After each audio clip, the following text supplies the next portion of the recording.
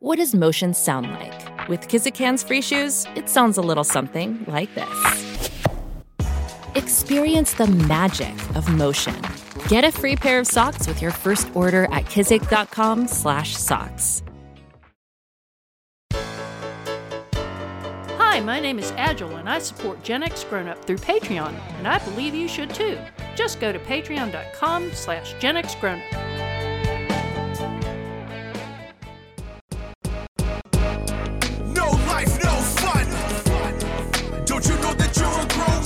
Gen X Grown Up is a YouTube channel, website, and audio podcast you're listening to right now. All made for and by people who love exploring media, games, tech, and toys of yesterday and today through the eyes of Gen Xers who refuse to grow up. Your dinner cannot just be french fries. Basically, life sucks as a grown up. Welcome back, Gen X Grown Up podcast listeners, to episode 77 of the Gen X Grown Up podcast. I am John. Joining me, as always, is George. Hey, how's it going, guys? And Mo is here. Hey, everybody. In this episode, we will check out a variety of themed puzzles and toys from 1983, play the latest entry of the mind-bending game series where time only moves when you do, and Netflix offers up a mafia-focused documentary series that we can't refuse. Something else we can't refuse is email from our fourth listeners. Another segue. What do you think? You like it? Wow, you're right, George. She's working hard at these segues, isn't he? Yeah, it's the one thing I can do. He's typing them out 6 weeks in advance and spell checking and grammar checking. Did somebody watch this show? I have a segue for it. But yes, we love it when our fourth listeners write in. And the fourth listener that wrote in this episode, you guys remember months ago, we got an email from The Historian. You remember him? Oh, I think so. Vaguely. Yeah, kind of. Well, he always drops some knowledge on us. So absolutely, The Historian wrote in again with the subject line, "And that's not all, ... Uh-oh. That sounds kind of ominous. He says, "Great show, guys. Just one nugget of trivia for you. Ron Popeil's half-sister, Lisa, actually sings background vocals on the Weird Al song, Mr. Popeil, that we talked about in the Wow. That's Seen on TV episode." That was some serious trivia. Thank you. Yeah, it is. That's a deep cut right there. I thought I knew Weird Al trivia pretty darn well, and I had no idea about that. No, me either. Yeah. Anyway, he signs off AFL. AFL. Another fourth listener. He Oh. explains to us. Yeah. Historian. That's great. Very cool. Thank you. We love it every time the fourth listener writes in. Thank you, Historian, for writing. And if you want your email featured here on the show, just hit us up at podcast@genxgrownup.com. We read every single one, and most make the show. Now, before we get into the body of this show, you'll notice that lately I have not been reading any new iTunes reviews. Yeah. That's true. Conspicuous by its absence. Well, we haven't been getting any more for a while. We've got, 70 or 80, 100 reviews up there. If you listen, though, it really helps if you will take a moment to hop over into iTunes or wherever you listen that allows you to review and just say what you think about the show. I mean, say it's great, say it's terrible, say George is right all the time. We'll get that one deleted. Damn right. No, what do you mean get it deleted? Like that'll happen. You're funny. Nah, I know that's not true. Mate, both of y'all kiss my ass. So we just wanted to put out a fresh plea. If you have been listening a while and we haven't mentioned it in a while, we'd appreciate if you would head over to iTunes and drop us a review. It really helps people find the show, and it means so much to us. All right, with that good business behind us, let's head into the body of the show right after this. Cool. A lot of long-distance companies would like you to think they're just like AT&T, but take a closer look and see how different they really are. No operator service, no immediate credit for wrong numbers, and no service from many small towns. Only one long-distance company gives you full service, only AT&T. Pit Pass Moto, sponsored by Moto America, is the show that keeps you up to speed on the latest in motorcycling and brings the biggest names in motorcycle racing right to you. From candid interviews with the top names in racing to providing insights into the trends and trendsetters driving the motorcycle industry, we have you covered. New episodes are available every Thursday at pitpassmoto.com and on your favorite podcast app. Ride on!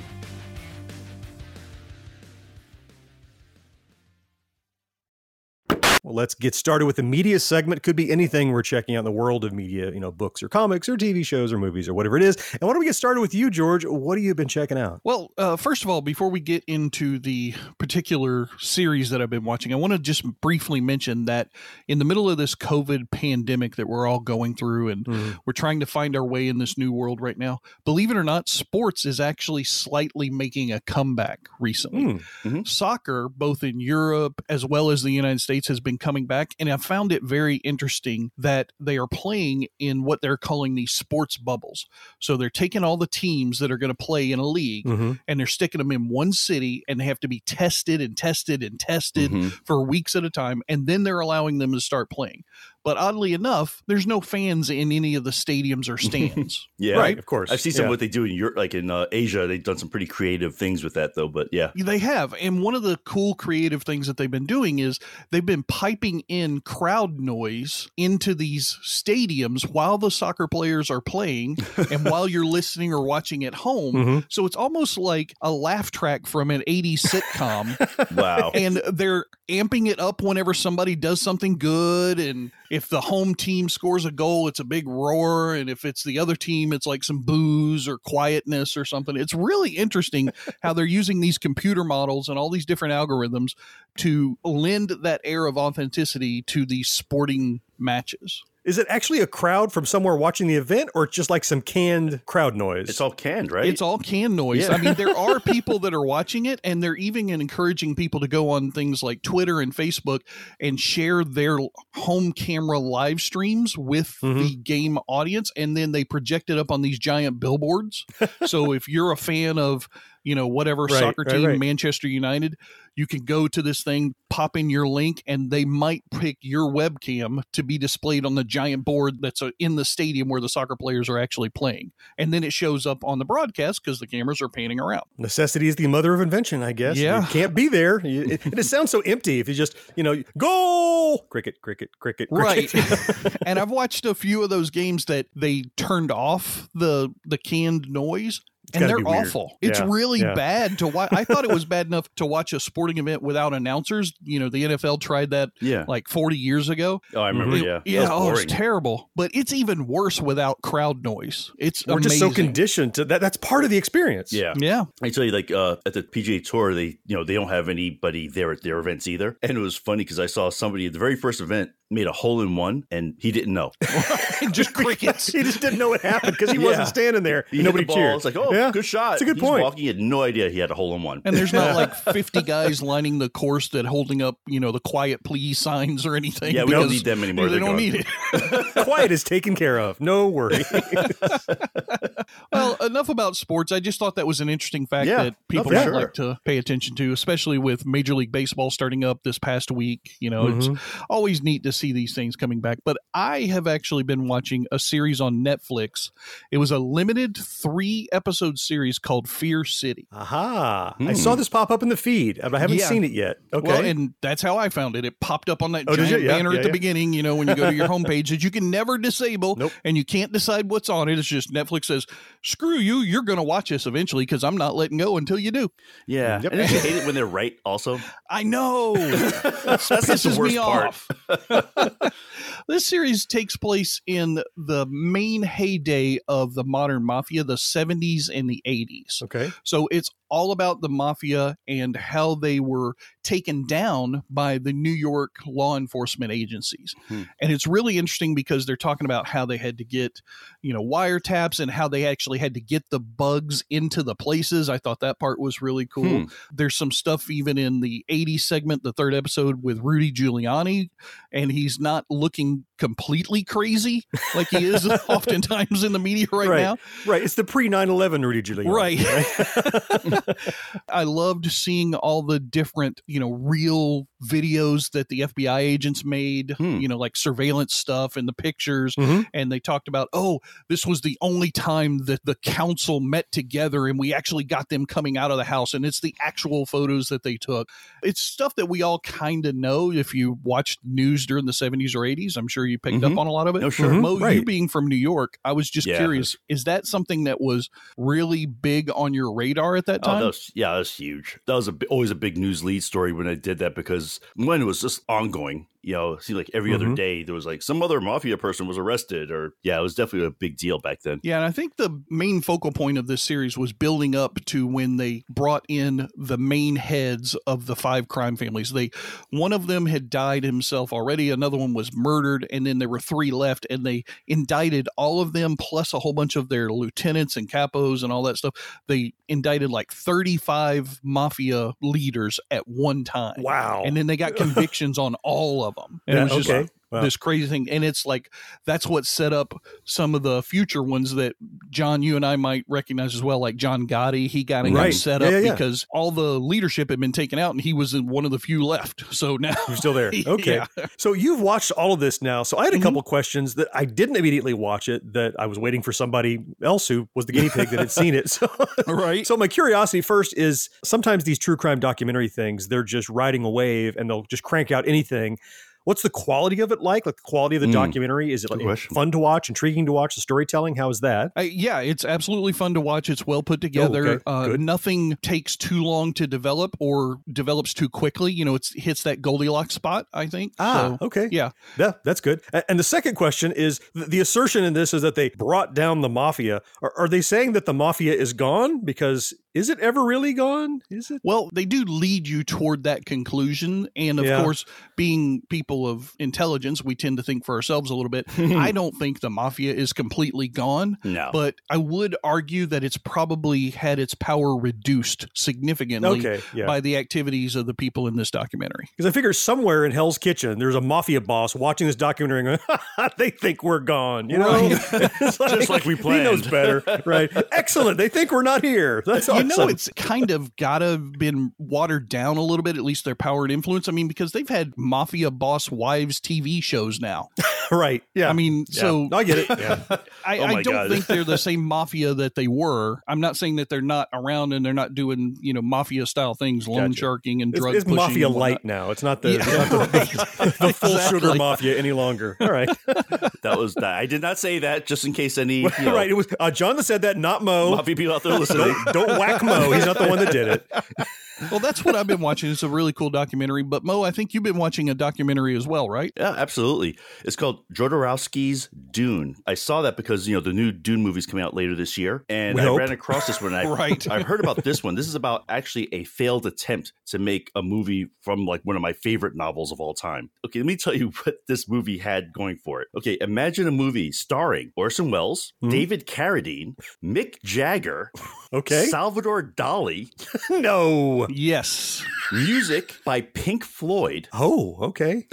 I'm back on board. Set designs by Giger, who did like all the Alien. Right. H.R. Giger. Right. H.R. Alien Giger stuff. Yep. And who did all the storyboards was an artist named Mobius, who, if you're into heavy metal, all that kind of art. Yeah. This is what they had going for it. So where can I watch this movie? It never got made. God damn it. Wait till you find out what they had going against it. Yeah. And that was Jodorowsky himself.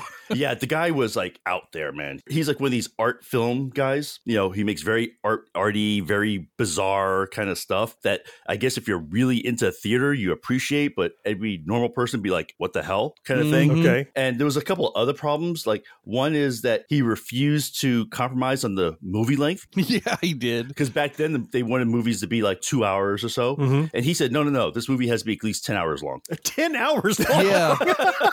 There's a comment by somebody who saw the script that said the script was the size of a phone book. The interesting thing is just how much work was actually put into this movie that was never made. Like the pre-production visualization stuff, really. He has a book that I wish I could find a copy of this thing where Mobius did panels of every single shot of the movie. Right. And it was 300 something pages long. So it's another phone book. All right. Yeah, with artwork from Giger. I bet you it would be a really cool thing to go through and so read. What was this movie going to be? Was it a sequel to the Dune that we know? Or was it this was before? This is back in 74. So it was before the Dune we know got made. Yeah. He was going to make Dune first. Right. And he got he got the rights to do it for cheap because at the time no one was really looking to do a movie of this kind of book because they thought it was too cerebral, too long. No one really wanted to touch it. But he wanted to do it because he wanted to do something as good as like 2001, which came out like 5 years before and all that stuff.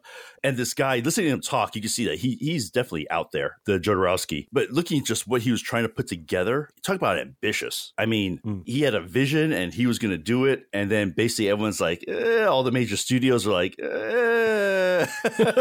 you know, you're kind of out there. He had gotten a lot of financial backing. He got like 10 million of the 15 million he wanted to make the film. And this is back in 74. So you think about upping that number to whatever today's dollar value is worth. That's only 1.5 million per hour. That's a good deal. And the funny thing was that like Salvador Dali, of all people, right? You know, don't think him as like leading guy. Yeah. Was it going to be an actor in it? Yes, he was going to play a role. He was going to be the emperor himself. Yes, the actual emperor. And the funny thing was that Dolly, who's another out there character, right? Yeah. He said that he would do it, but he had to be the highest paid actor in history. Mm-hmm. And he wanted $100,000 an hour. Per hour. Jeez. And so Jodorowsky said, sure, and then cut him down to only a few minutes of dialogue. And then they had a robot who's going to say robot do the rest of the scenes for that character. Yes. So anyway, it was just an interesting documentary. And then you look at all these, like, they also like look at modern film critics, all this stuff who read through the script and all that stuff. And they're like, you know, they said this is probably the greatest movie that was never made. And this is a documentary that's been out there for a little while, right? Documentary came out in 2013, I think, somewhere around there. Yeah, but it's kind of come to the top of your watch list because of the promise of the new Dune on the horizon. Right, exactly. I mean, again, also, he didn't really go with the script at all. He kind of went way off script as far as the book. But it was very interesting to see a person with a passion project that was just like, it wasn't like he had casting calls. He said, I want this person for this role, because he had in his head who he wanted. And he went after this person. He saw David Carradine in Kung Fu, and he's like, that's who I want for this role. So he was kind of like the auteur of filmmakers. Right. He just had he thought this grand vision was it. All right. It was it. And he was not compromising either. So, but it was a very interesting documentary. Well, we didn't compromise. We didn't make the movie. So he made no compromises. Exactly. Yeah, I guess that's one thing. Right. And he's still around too. So he actually did a lot of the commentary, which was interesting. Okay. But yeah, so I think it was definitely a good watch. It was very, very interesting to see, especially this is done in the 70s, which also blows my mind. And it's called Jodorowsky's Dune. Did I say that right? That's what it's called. Jodorowsky, yeah, you said it like perfectly. That. So John, you have a pretty bold thing here. I have something that I found, Yeah. and I'm going to absolutely make a bold statement here at the outset. So I found a film, Mo and George, after we talk about this film and you go watch it, if you don't like it, I will pay you each $5. I hated it. George, how about you? No. Well, once you see it, you will not be able to lie. You're going to love it so much. See, if you want to tempt us with that kind of a bet, though, the dollar value needs to be a little bit higher. Like $5, okay, I'll tell you the truth. Fine, whatever.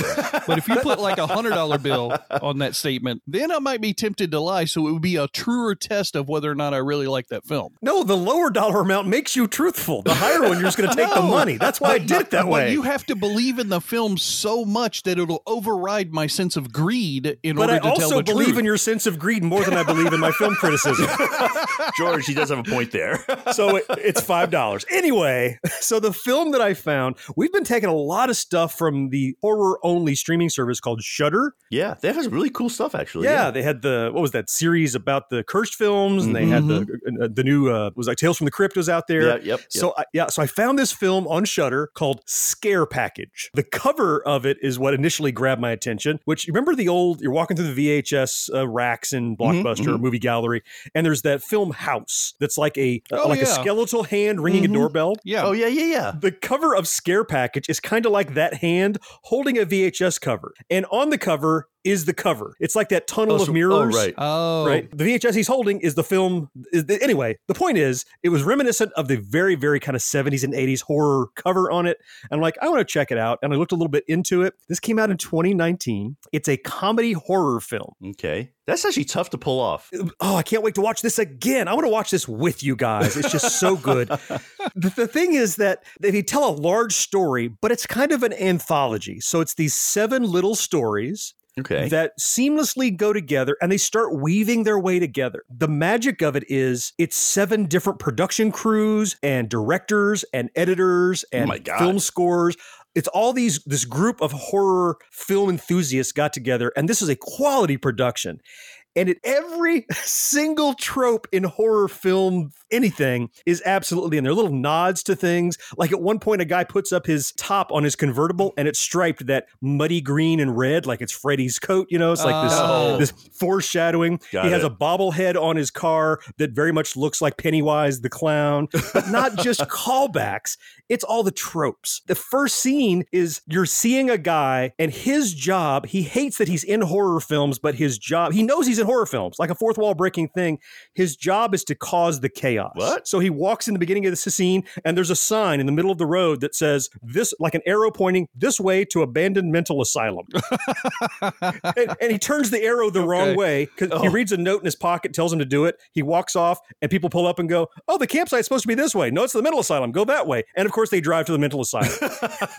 And this guy's upset because he never gets to be in the movie. He just does that. Like, he knows he's in movies. Got it. And then the tropes of, like, you kill the guy and he gets back up again, right? You know how there's always, you cannot kill the monster, the Freddy Krueger. Of course not, yeah. There's a whole scene, and they literally have the bad guy strapped to a chair, and they're trying to find ways to kill him, and it's not working. They're just trying and trying and trying. And the way the stories weave together, at one point, they're locked in a room together, and he's looking around, he's like, okay, so you're the jock, you're the virgin, you're the slut. Hey, you're this guy. That must make you last girl. You're going to win.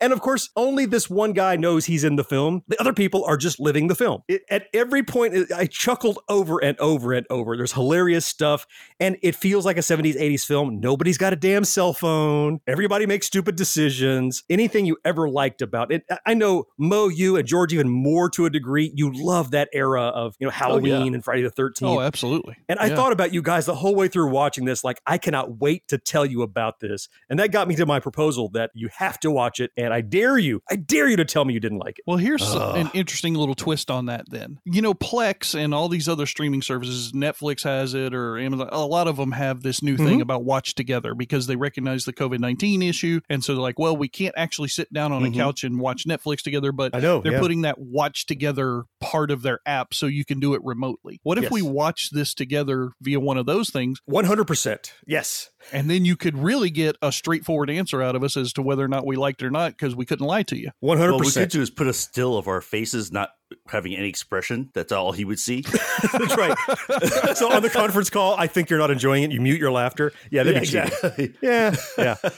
I would love to watch this together with you guys. You're going to love it. People that listen to our show, I think they're going to love it, the kind of stuff that we dig. And the good news is, if you don't have Shudder, if you're on Amazon, you can get a 7-day free trial of Shudder through Amazon just to get started. You can check out a lot of the stuff we've been talking about, including this scare package that, man, this is a justification for the existence of that network. If this kind of stuff is going to come out of Shudder, then absolutely. What a great thing to exist. Wow. The gauntlet has been thrown down, so go earn your $5. Or not. Well, that's easy.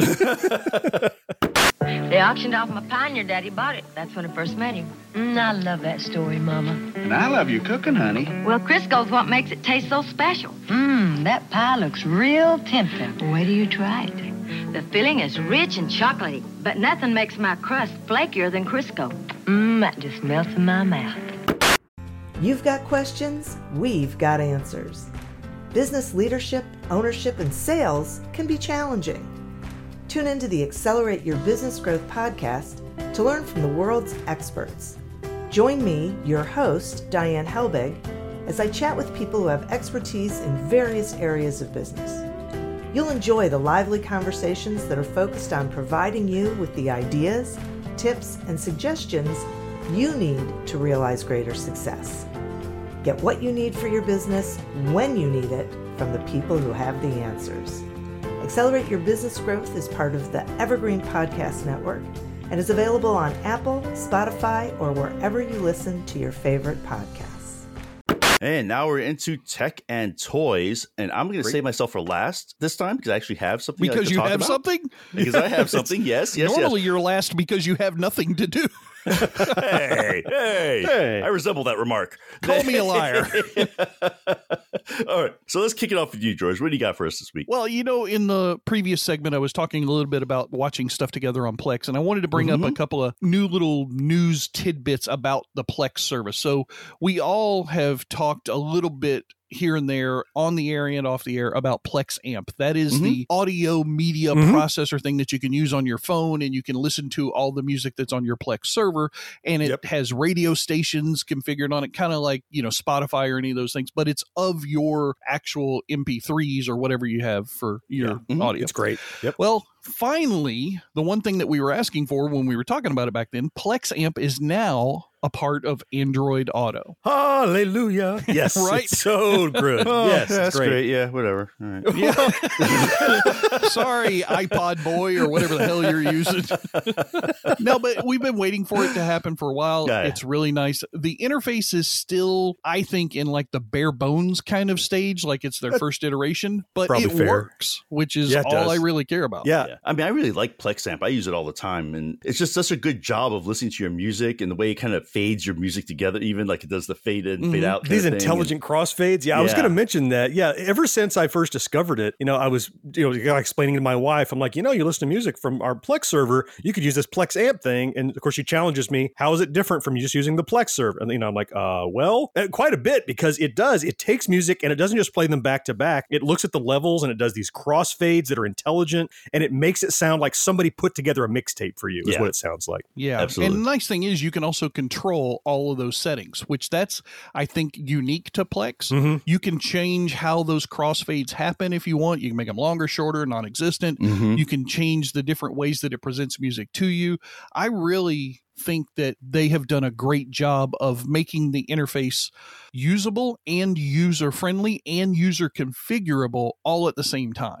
I would agree with you. As soon as you mentioned to me, That's pretty rare. I don't know, last week sometime, you said, hey, this is an Android Auto. Got off the phone with you. I took my keys out to the car to try it right away, because I'm like, yes, awesome. And it's serviceable. I think they have room to grow, like you said, but I'm so happy that they're continuing to develop it. And it might work in CarPlay. Who knows, Mo? Do you use Apple CarPlay in your vehicle, or is that something? Actually, no, I don't. My truck's too old for that. Oh, okay. But I do use PlexApp in my truck. Yeah. Do Bluetooth. So it already works okay. Right. It's just not on the screen like your thing. Yeah. Right. Exactly. The other thing I like about PlexAmp is it'll even do like playlists based on criteria of your library. Oh, and, yeah. Exactly. So smart. Yeah. Yeah. I can say 70s and they'll find 70s Decades songs. radio. Exactly. Yep. Yeah. Oh, your stuff. Yeah, it's pretty cool. Now, you said you had a couple things about Plex. What else? I did. So oddly enough, just last week, this was announced through some emails, and John, I know I called you on it pretty quickly to let you know what was going on. Plex now actually has live TV streamed through the app, Yeah, I saw even that. without having a digital antenna. You don't have to That's have right. an antenna plugged up. You just get live streaming. Now, the channels are completely unique. It's not the TV you think They're it is. not what you think of. No. Right. Yeah. It's not, well, can I watch NBC? No. But that's the thing that I like about this. It's channels that are curated toward a specific subject matter, as opposed to channels that are, like John said, NBC, ABC, that have a variety of entertainment on them. And I think they've done this because that's kind of the way digital streaming has gone. Mm-hmm. John, you talk about Shudder. That's all about horror, right? Yeah. You talk about all these other services out there, Disney Plus, that's only Disney stuff. So I think they're kind of moving in that direction. I would not be surprised if in 20 years, when I'm so old that I'm like, you young kids today and you're whatever. That's today. You do that now. Right. But I wouldn't be surprised if at that point, things like NBC have gone away because people want to go to a channel that they know what it's about and watch stuff that channel is focused on. Have you guys used it yet? I haven't used it yet. I have. Yeah. I tried Yes. Is it commercial? Like, do they show commercials? How does it? So they do, but they show Plex commercials. So the commercials are all geared toward Plex itself that I've seen so far. And there's not a lot of them. It's just one here and there. My guess is that as people start to use the service more, To sell that spots. yeah. Well, and they'll probably have more of the ad spots as well, I think. Oh, I'm sure there will. Yeah. It will, especially if it takes off. The other interesting thing I found is you can't pause this TV. It's live TV. Right, There's it's no live time TV. shifting. You can't record it for later, and you cannot pause it if you want to get up and go get a drink or something. It's like old school Gen X TV that you're watching through Plex. Yeah, all the but with pain the that new comes school with it. feel of, He's having right, with the focused more channels. curated, like you said, for sure. Yeah. And there's a lot of channels too. There's at least like 80 channels or 50 to 80 channels, something like that. And there's even a section of them down at the very end that we'll all appreciate. It's all music channels. There's like videos in? No videos, just the music channels. Like, remember when you first got cable and they said you got 500 channels and 430 of them were audio just channels? audio. Yeah. They were all Right. easy listening. Because that's the only one who listen to music over their TV. Exactly, because that was cool. I found myself channel flipping. Like, when's the last time you did channel flipping? And I was doing that. Yeah, because I can't pause it and it's just going to be what it is. And I'm just like, well, let's see what's next. Let's see what's next. And I haven't channel flipped in 2 decades. And now I did with this new Plex thing. So now there is an indication that they're going to add a DVR service into this because they talk in the email about combining it with the one that works with your digital antenna tuner thing. So because that one you can record and pause on. They're talking about integrating it with the Plex DVR service. So I think that that's coming if it's not already here by the time you guys hear this podcast. But it's a very unique service. Yeah, because I was saying without that DVR thing, like, I mean, it's like, hey, like old school TV watching. Well, it's the reason why that But changed. Do people want that is the question. Yeah, exactly. So, but it's interesting that Plex is growing from an application to watch your media to being a platform itself. And I think that's keeping relevant, which means maybe we back the right horse. And I love their tagline, too. It's no fees, no law enforcement, it's all free. Check. Or something like that. So it's like, you're not stealing anything. We're giving it to you. You know? Right. You get it for $5 a month or whatever my Plex monthly fee is. Something like that. I mean, I wish they had a lifetime one now. Yeah, you're not kidding. I would already do it, I think. Well, I did the lifetime Plex Pass. Did they not do that anymore? Do they have it again still? Or I don't know. I haven't looked. Maybe they stopped. I did it years ago. I got the lifetime too back when they offered it. I'm still grandfathered in the lifetime, so I don't know if it's still around, but we it's need to go deal. check. Yep, apparently so. Well, that's what I've been playing around with tech and toys. John, what about you? Okay, I want to tell you about something cool that I found, but even more importantly, I need to solicit you guys for advice. Maybe the fourth listeners too. Okay. So, anytime John uses the word solicit, it makes me nervous. Now listen, my record was expunged. Okay. So I was at a nerd store here in town locally. They have a lot of more Star Wars action figures, more pop vinyls, but I'm really looking for old stuff like our 70s, 80s era stuff. And I did find something really novel that I'd never seen before. They had 3 Dungeons and Dragons jigsaw puzzles from 1983 in the box. What were they pictures of? So these were, picture the front of any given Dungeons and Dragons module, right? Oh, yeah, of course. The beautiful oil right. paint work.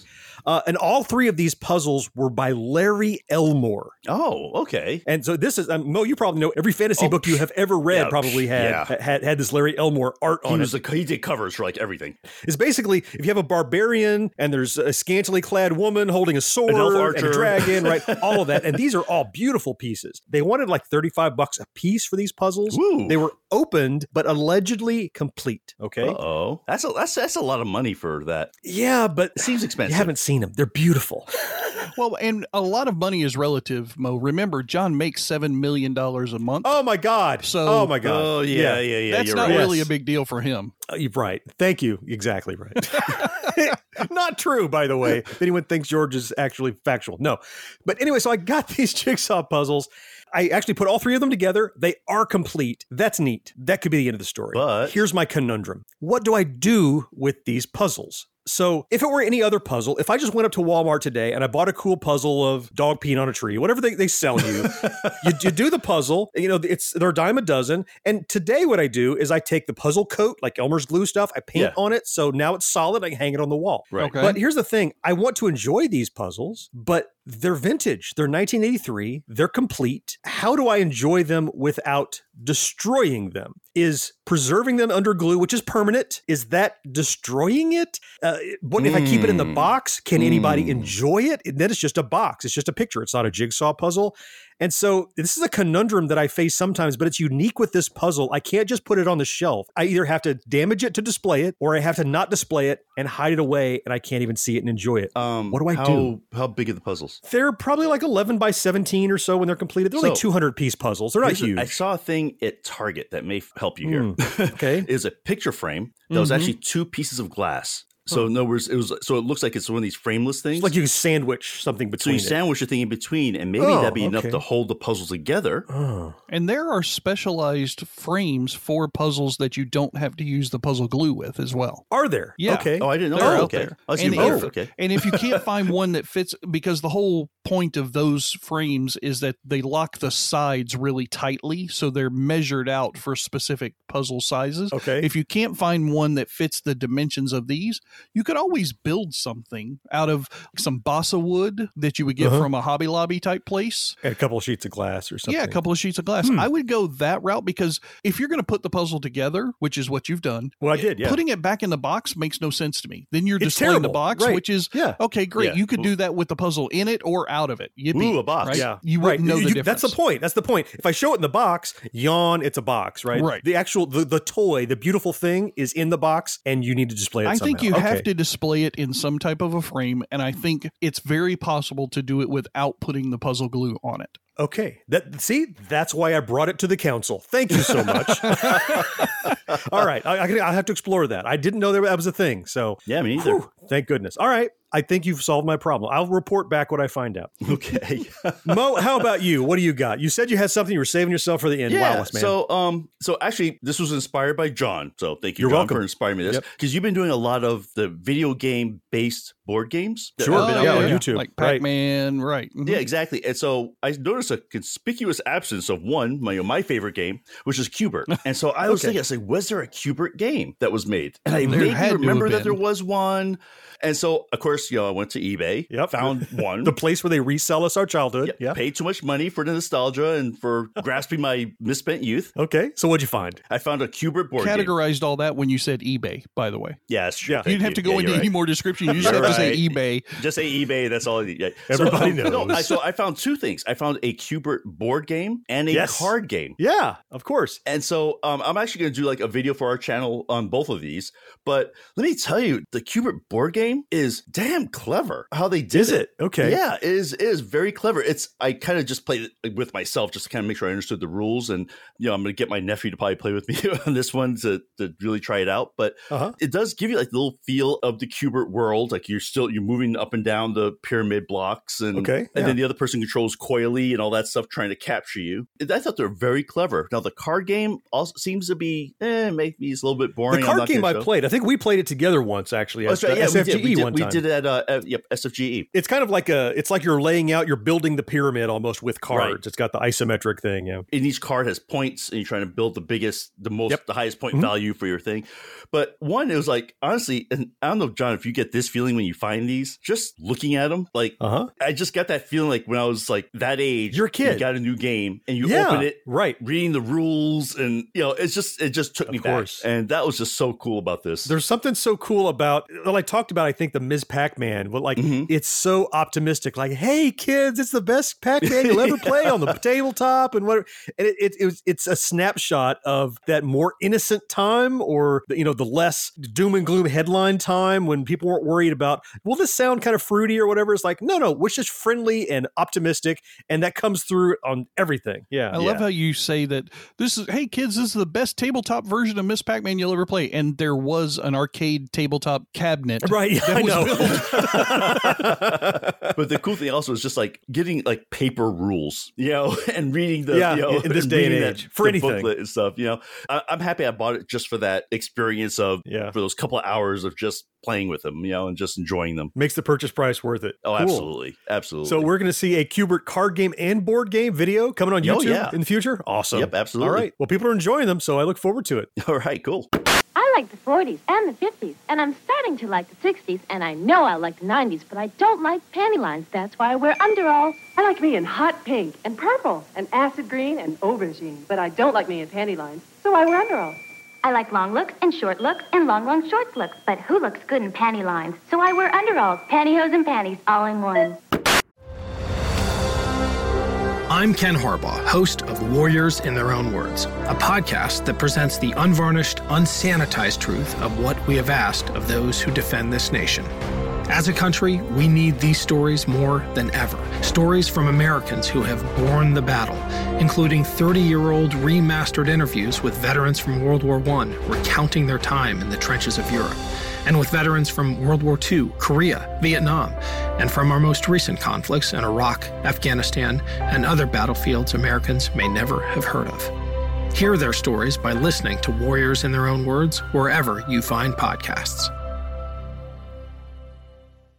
Ladies and gentlemen, boys and girls, children of all ages, it's time for the Generation X Games segment. It is. And unlike Tech and Toys, Mo has nothing to talk about today. So, John, we'll start with you. What game are you playing this week? Poor Mo. It's okay. Yes. Okay. So what am I playing? I was looking forward to a new game the last episode. Remember we were talking about Super Hot. Ticking boxes, Mo. He's ticking boxes. I'm not just ticking boxes. You always accuse me of that. You're ticking boxes, sir. All right. I am, but it's also a great game, so I'm going to tell you about it. So Super Hot was this kind of first-person bullet time matrixy thing where time only moves when you move. Whatever. It's a torture device. I exposed both of you to when it first came out a couple of years ago. Mm-hmm. So there was a sequel coming that I picked up. It was called Super Hot Mind Control Delete. Now, the first game was already kind of weaving a tale, like maybe you were inside of the Matrix and you're playing out these scenarios.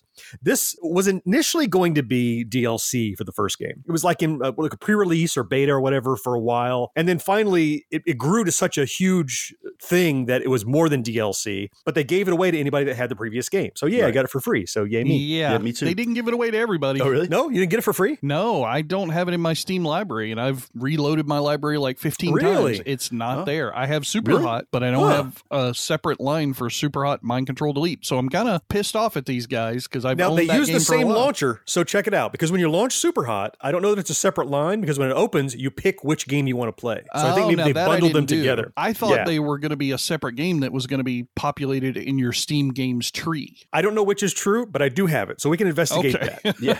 And I can just tell you that also that it just magically appeared on my Steam just by itself. Oh, it did on yours? Yes. Okay. All right. Maybe we just have to drop a service ticket to Steam and get you hooked up, George. Well, possibly. But here is what you have to look forward to, though, with Mind Control Delete. So I enjoyed the first one, but it did get very samey. It was, you're in a room of some kind, these wireframe, like red bad guys are coming after you, and you have to, knock down their bullets with a sword, or you have to throw a gun in their face and grab their gun and shoot them with it. That was great, but it was just another scenario and more guys coming at you. So what they've done in Mind Control Delete is a great expansion on this. So if you like the first one, you're going to love this. If you thought it was torture, George, you might like the sequel more because there's a lot more variety in it now. Yeah. Well, the torture before was I just couldn't get past like level 4. I was terrible at the game. Well, I think you might enjoy this more, again, for all these reasons that I'm going to delineate. So first, this is more of an adventure game. So rather than just ticking through one world and kind of achieving it without dying, you actually have hit points now. You have hearts. So you can actually sustain a certain number of attacks before you die. So it's not one and done, which is nice, right? So you get a little forgiveness for people like George that were dying on level 4. Right. So that's nice. But because this is all happening like inside of the Matrix, inside of a computer, and it was all kind of computer driven and you're reading text files before, you pick up these what look like floppy disks, these 5 1/4 disks, and they are hack programs that change the world in some fashion. Like there's one that allows you to teleport directly in front of a guy. If he's a long way from you, maybe a bullet's coming toward you, you can jump right in his face, pass the bullet, and punch him right away. They have a hack where you can inhabit the body of an enemy. You jump into him, you trade places. You can then see through his eyes as you disappear. If you get hit with a bullet or something, a spray of like throwing stars, shurikens come flying out of you in every direction. There are all these neat little like hacks and tweaks that make you more powerful. But it's not just like an RPG where you power up. In each level, you might randomly, there'll be a menu said, what do you want? Do you want to start with a random gun or do you want an extra heart? Like what's the hack you want to try? And so it makes replaying the same levels interesting because you use different powers with each level. Yeah, I actually played it. And one thing also I noticed I really liked is they seem to have more variety of things to pick up and use. So many things. Yeah. It's a lot of fun to pick up like a record, like a LP, throw it at somebody and it sticks in them. Like a saw blade. Yeah, like it's like Shaun of the Dead kind of thing? Yeah. Yes, exactly like that. Right. Yeah. And one thing I saw that I did is like I threw a knife at one person and I was able to grab that knife again out of the body of that person before he fell and throw it at somebody else. And I was like, that's pretty cool. The other awesome thing, so the guys that have the scimitars come at you, so like you'll throw a box at them and they slash it down with the scimitar, you can catch the box in the air and throw it at them again. It's like you're playing ping pong with these throwables. The mechanics of this game are really entertaining to me because I can only imagine, like, to the bad guys, you must look like the greatest ninja in the world. world. Like you spin, grab, throw, dodge. You're like John Wick on steroids or something, you know? You really are. Yeah. It's just that you get to do it in slow motion, which is pretty darn cool. Yeah. So yeah, Mind Control Delete, super hot expansion is great. If you got it for free, then go play it. There's no reason not to. If you didn't get it for free like George, we got to investigate because I want you to try it. I think you're going to dig it. But even if you have to buy it, it's not super expensive either. Yeah, but that's not the point. It's supposed to be free. Everybody else got it for free but me. Screw that. That's right. I'm saying the people who don't have the original, I think it's like a $20 game or something like that. And you get the first one and the second one, I think now. They were bundled. If you get both. So if you don't have it, I think it's worth the $20, I think, to get both versions of the game. Yep. It's a thinking man's first-person shooter. Mm-hmm. It's like guys are coming at you, but you have time to think about the bullet flying toward you, about the things in your environment. So if you haven't tried it, it's worth it. If you had the old one, the new one's free. Give it a shot. So, George, how about you? As I recall, we have worked our way all the way through the alphabet to the letter K on your almost halfway. Your trip through these Steam games. Yes, Humble Bundle Steam Alphabet Soup is on the letter K as we're recording this episode, and this time K is for Kathy Rain. Mm-hmm. This is one of the strangest throwbacks that I've seen of its type. So, set in the 90s, Kathy Rain tells the story of a strong-willed journalism major who has come to terms with her own troubled past as she investigates the mysterious death of her recently deceased grandfather. Okay. Kind of a standard like mystery fare. So some mystery. Exactly, which I love mystery kind of stuff, figuring out what happened. This game came out in May of 2016. Currently, it's priced at $14.99 on Steam. They're proud of it. Jeez. They are proud of it, and I think maybe they're a bit too proud. Okay. So if you guys remember the point-and-click adventure games that came out real heavily in the 90s, there was a Blade Runner game that you would point around and click. Oh, yeah, I love that like one. The Monkey Island kind of Maniac Mansion sort of thing? Monkey Island style stuff, yeah. So, you're just really, most of the time, you're running your mouse all over the screen trying to see where it highlights. Yep. Mm-hmm. That's how these games generally work. And you're trying to solve puzzles by, like, going and doing one thing, and then that'll allow you to do another thing. And it's on a very linear track. You kind of have to go and do the things in order. That's exactly what this game is. But the graphics are circa original Monkey's Island, if that makes any sense. Like they're the not first wave. good. Like EGA. Well, yeah. And that's one of the parts that threw me, because I'm like, okay, if you're going to make a modern game that's going to harken back and throw back to that old era, I'm all fine with doing something like what Twin Cop did, right? Right. They had that 80s feel of the graphics, but they did it in a more modern, cleaned up fashion, which was beautiful. Yes. Neon Ninja was another example of that. Yes. And I'm good with that. This game did not do that at all. This is very pixelated, and not in a good way, like broken, and like I had to check my monitor settings several times to make sure of what resolution I was at. You have to play it in window mode. If you try and play it in full screen, it's going to fritz out. So that's another one. Good. And so I was like, okay, maybe the story and the voice acting will save this. Well, the story kind of does. It's an interesting little story that's developing so far. I haven't completed it, but I probably will. The voice acting is not good. Oh no. It's kind of like how people who love they keep piling up animation from Japan, and they're like, oh no, you have to watch it with the original Japanese voice actors because the American voice actors suck. Right. That's how this feels. It feels like it's the American voice actor version. Yeah, like they don't quite get the tone of the scene well. John, I think I mentioned to you offline when we were talking about, it's like she's at her grandfather's funeral and she's talking to her grandmother or people around her. Right. Her voice sounds almost upbeat, and I'm like, you're at a funeral, you should sound angry or despondent or sad, somber, something, right? It's like the voice actor didn't get the motivation cue. Exactly. Like you don't know what's going on. Yeah. Now context. That's not all of them, but that's the main character.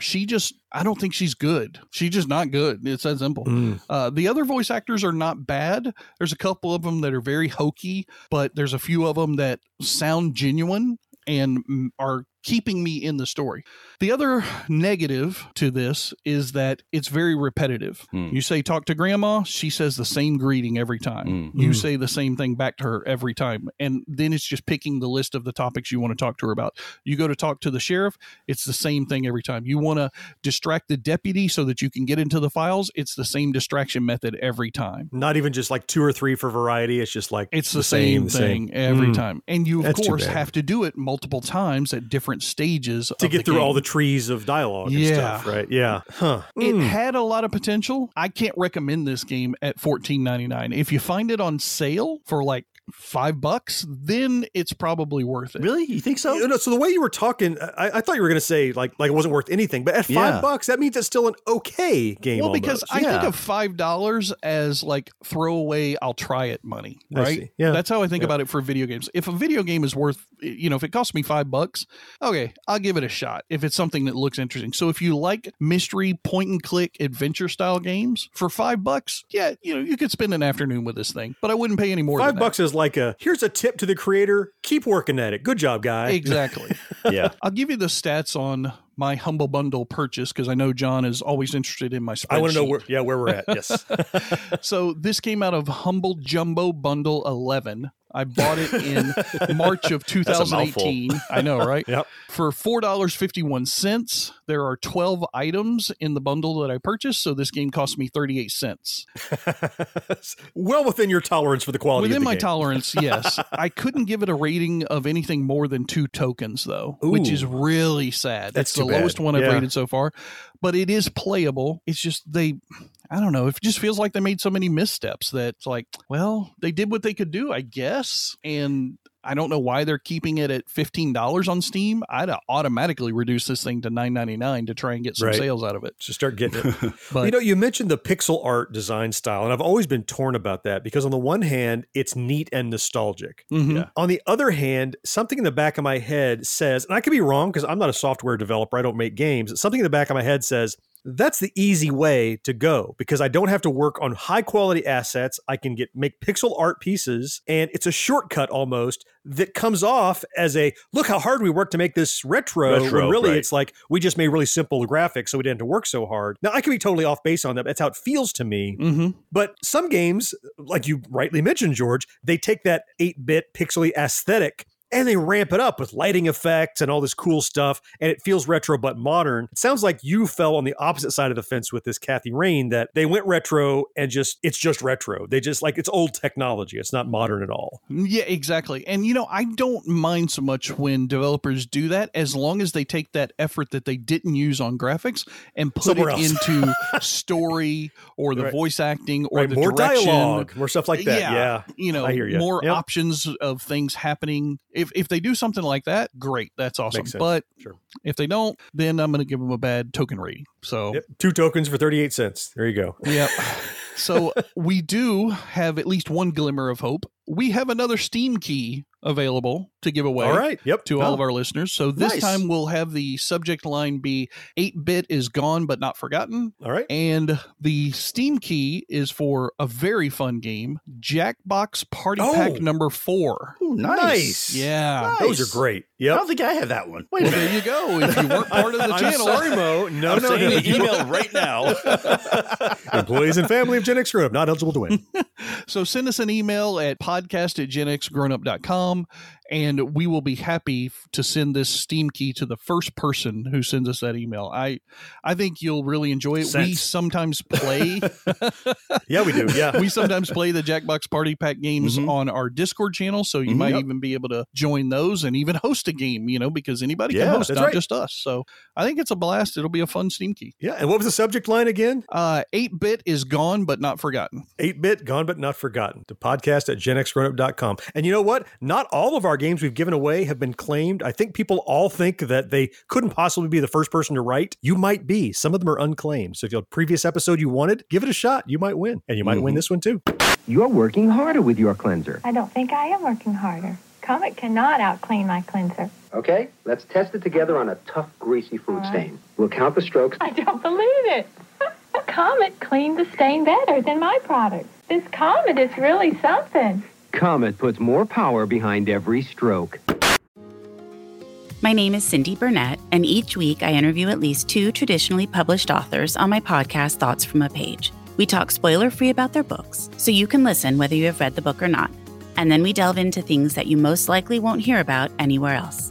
The importance of the cover design, why they included various aspects of the story, personal details about both the books and the authors' lives, and so much more. You can find the podcast on every major platform and learn more about it on my website, thoughtsfromapage.com. Thanks so much for checking it out.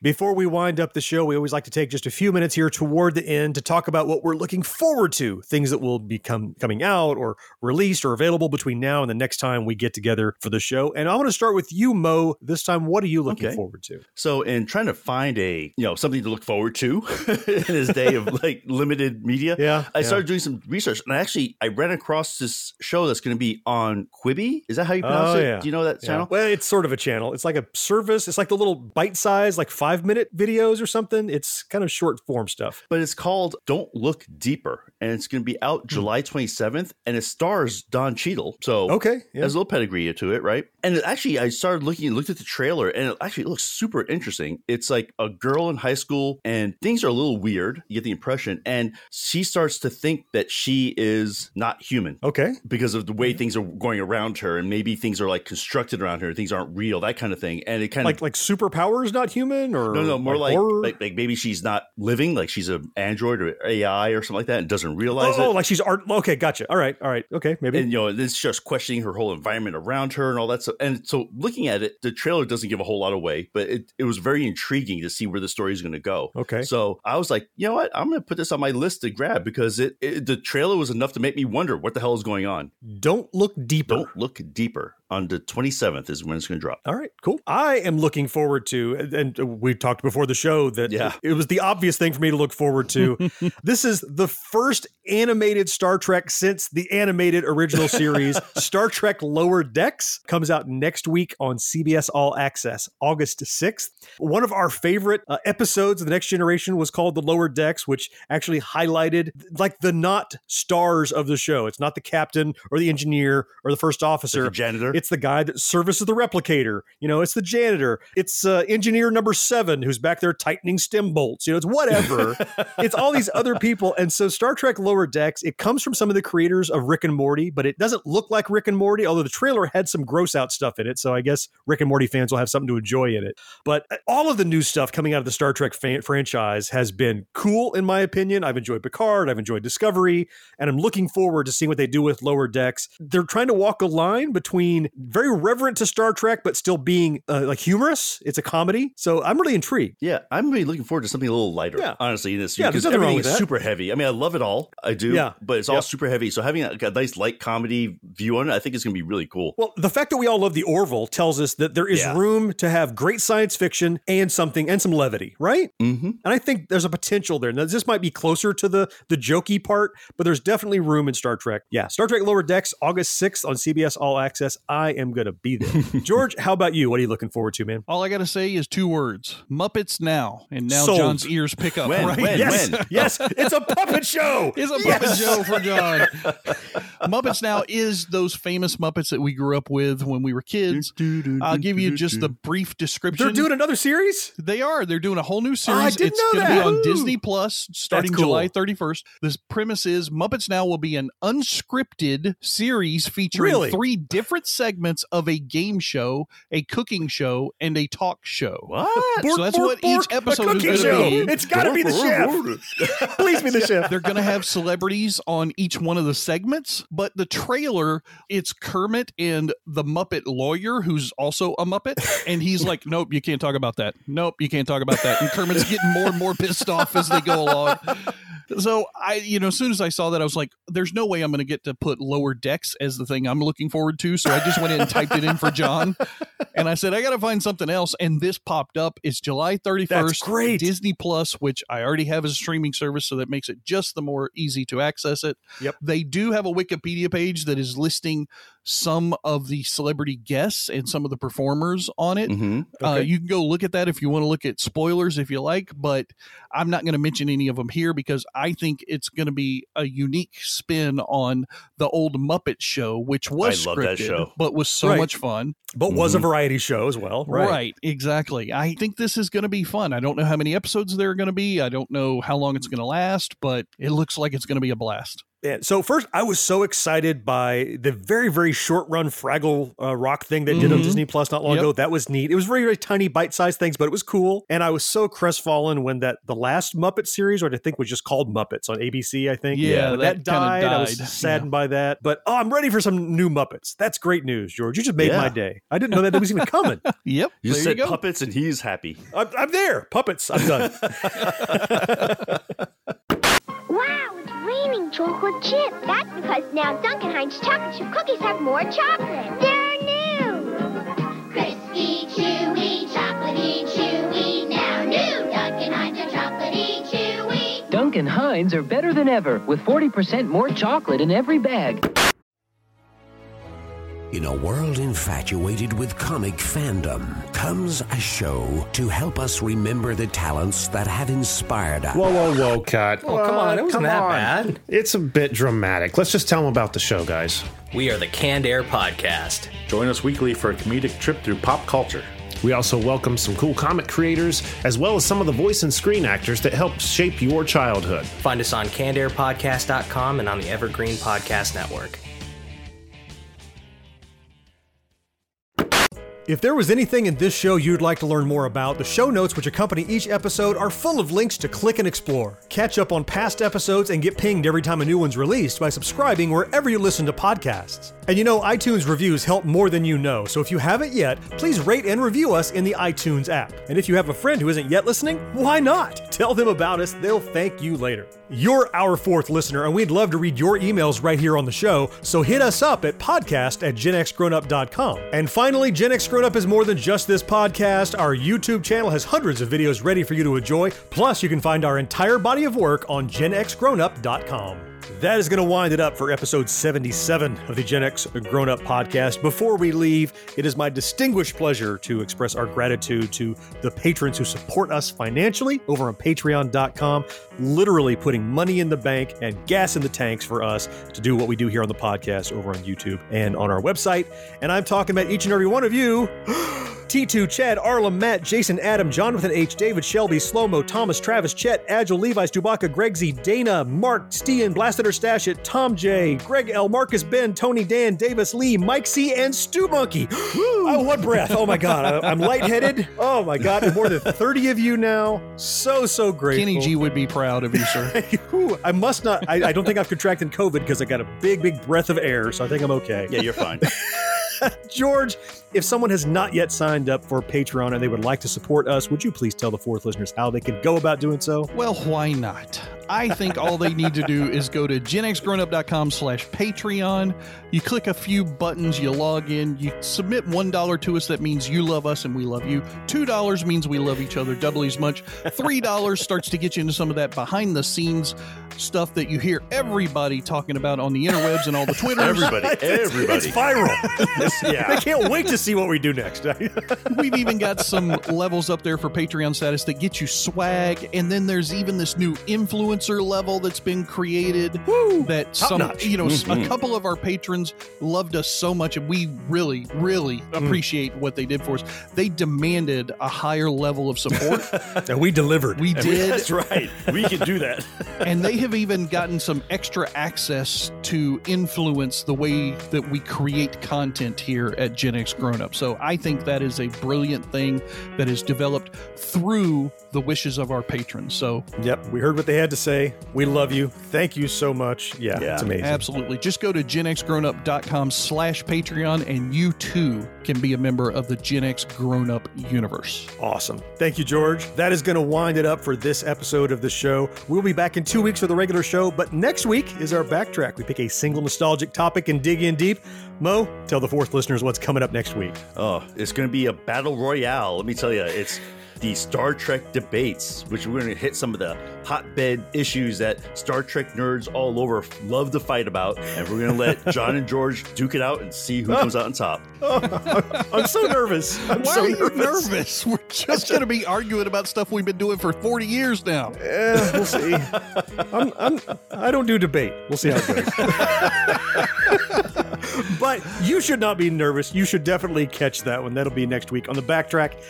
That's going to wind it up for us. Until then, I am John. George, thank you for being here. Yes, sir. Mo, you know I appreciate you. Oh, man, always fun. And fourth listeners, we all appreciate you most of all, and we will talk to you next time. Bye-bye. See you guys. Take care, everybody. No life, no fun. Don't you know that you're a grown-up? Gen X Grown Up is a member of the Evergreen Podcast family. Learn more at evergreenpodcasts.com. While she shows till sunrise. Unacceptable for grown-ups. Your dinner cannot just be french fries. Basically, life sucks as a grown-up. Sounds vaguely dirty when you say let's head into the body of the show. Let's lube it up and strap it on. Would that be better? Is that better or worse? I'd say worse. Good. All right. Uh-oh. Let me turn down my volume.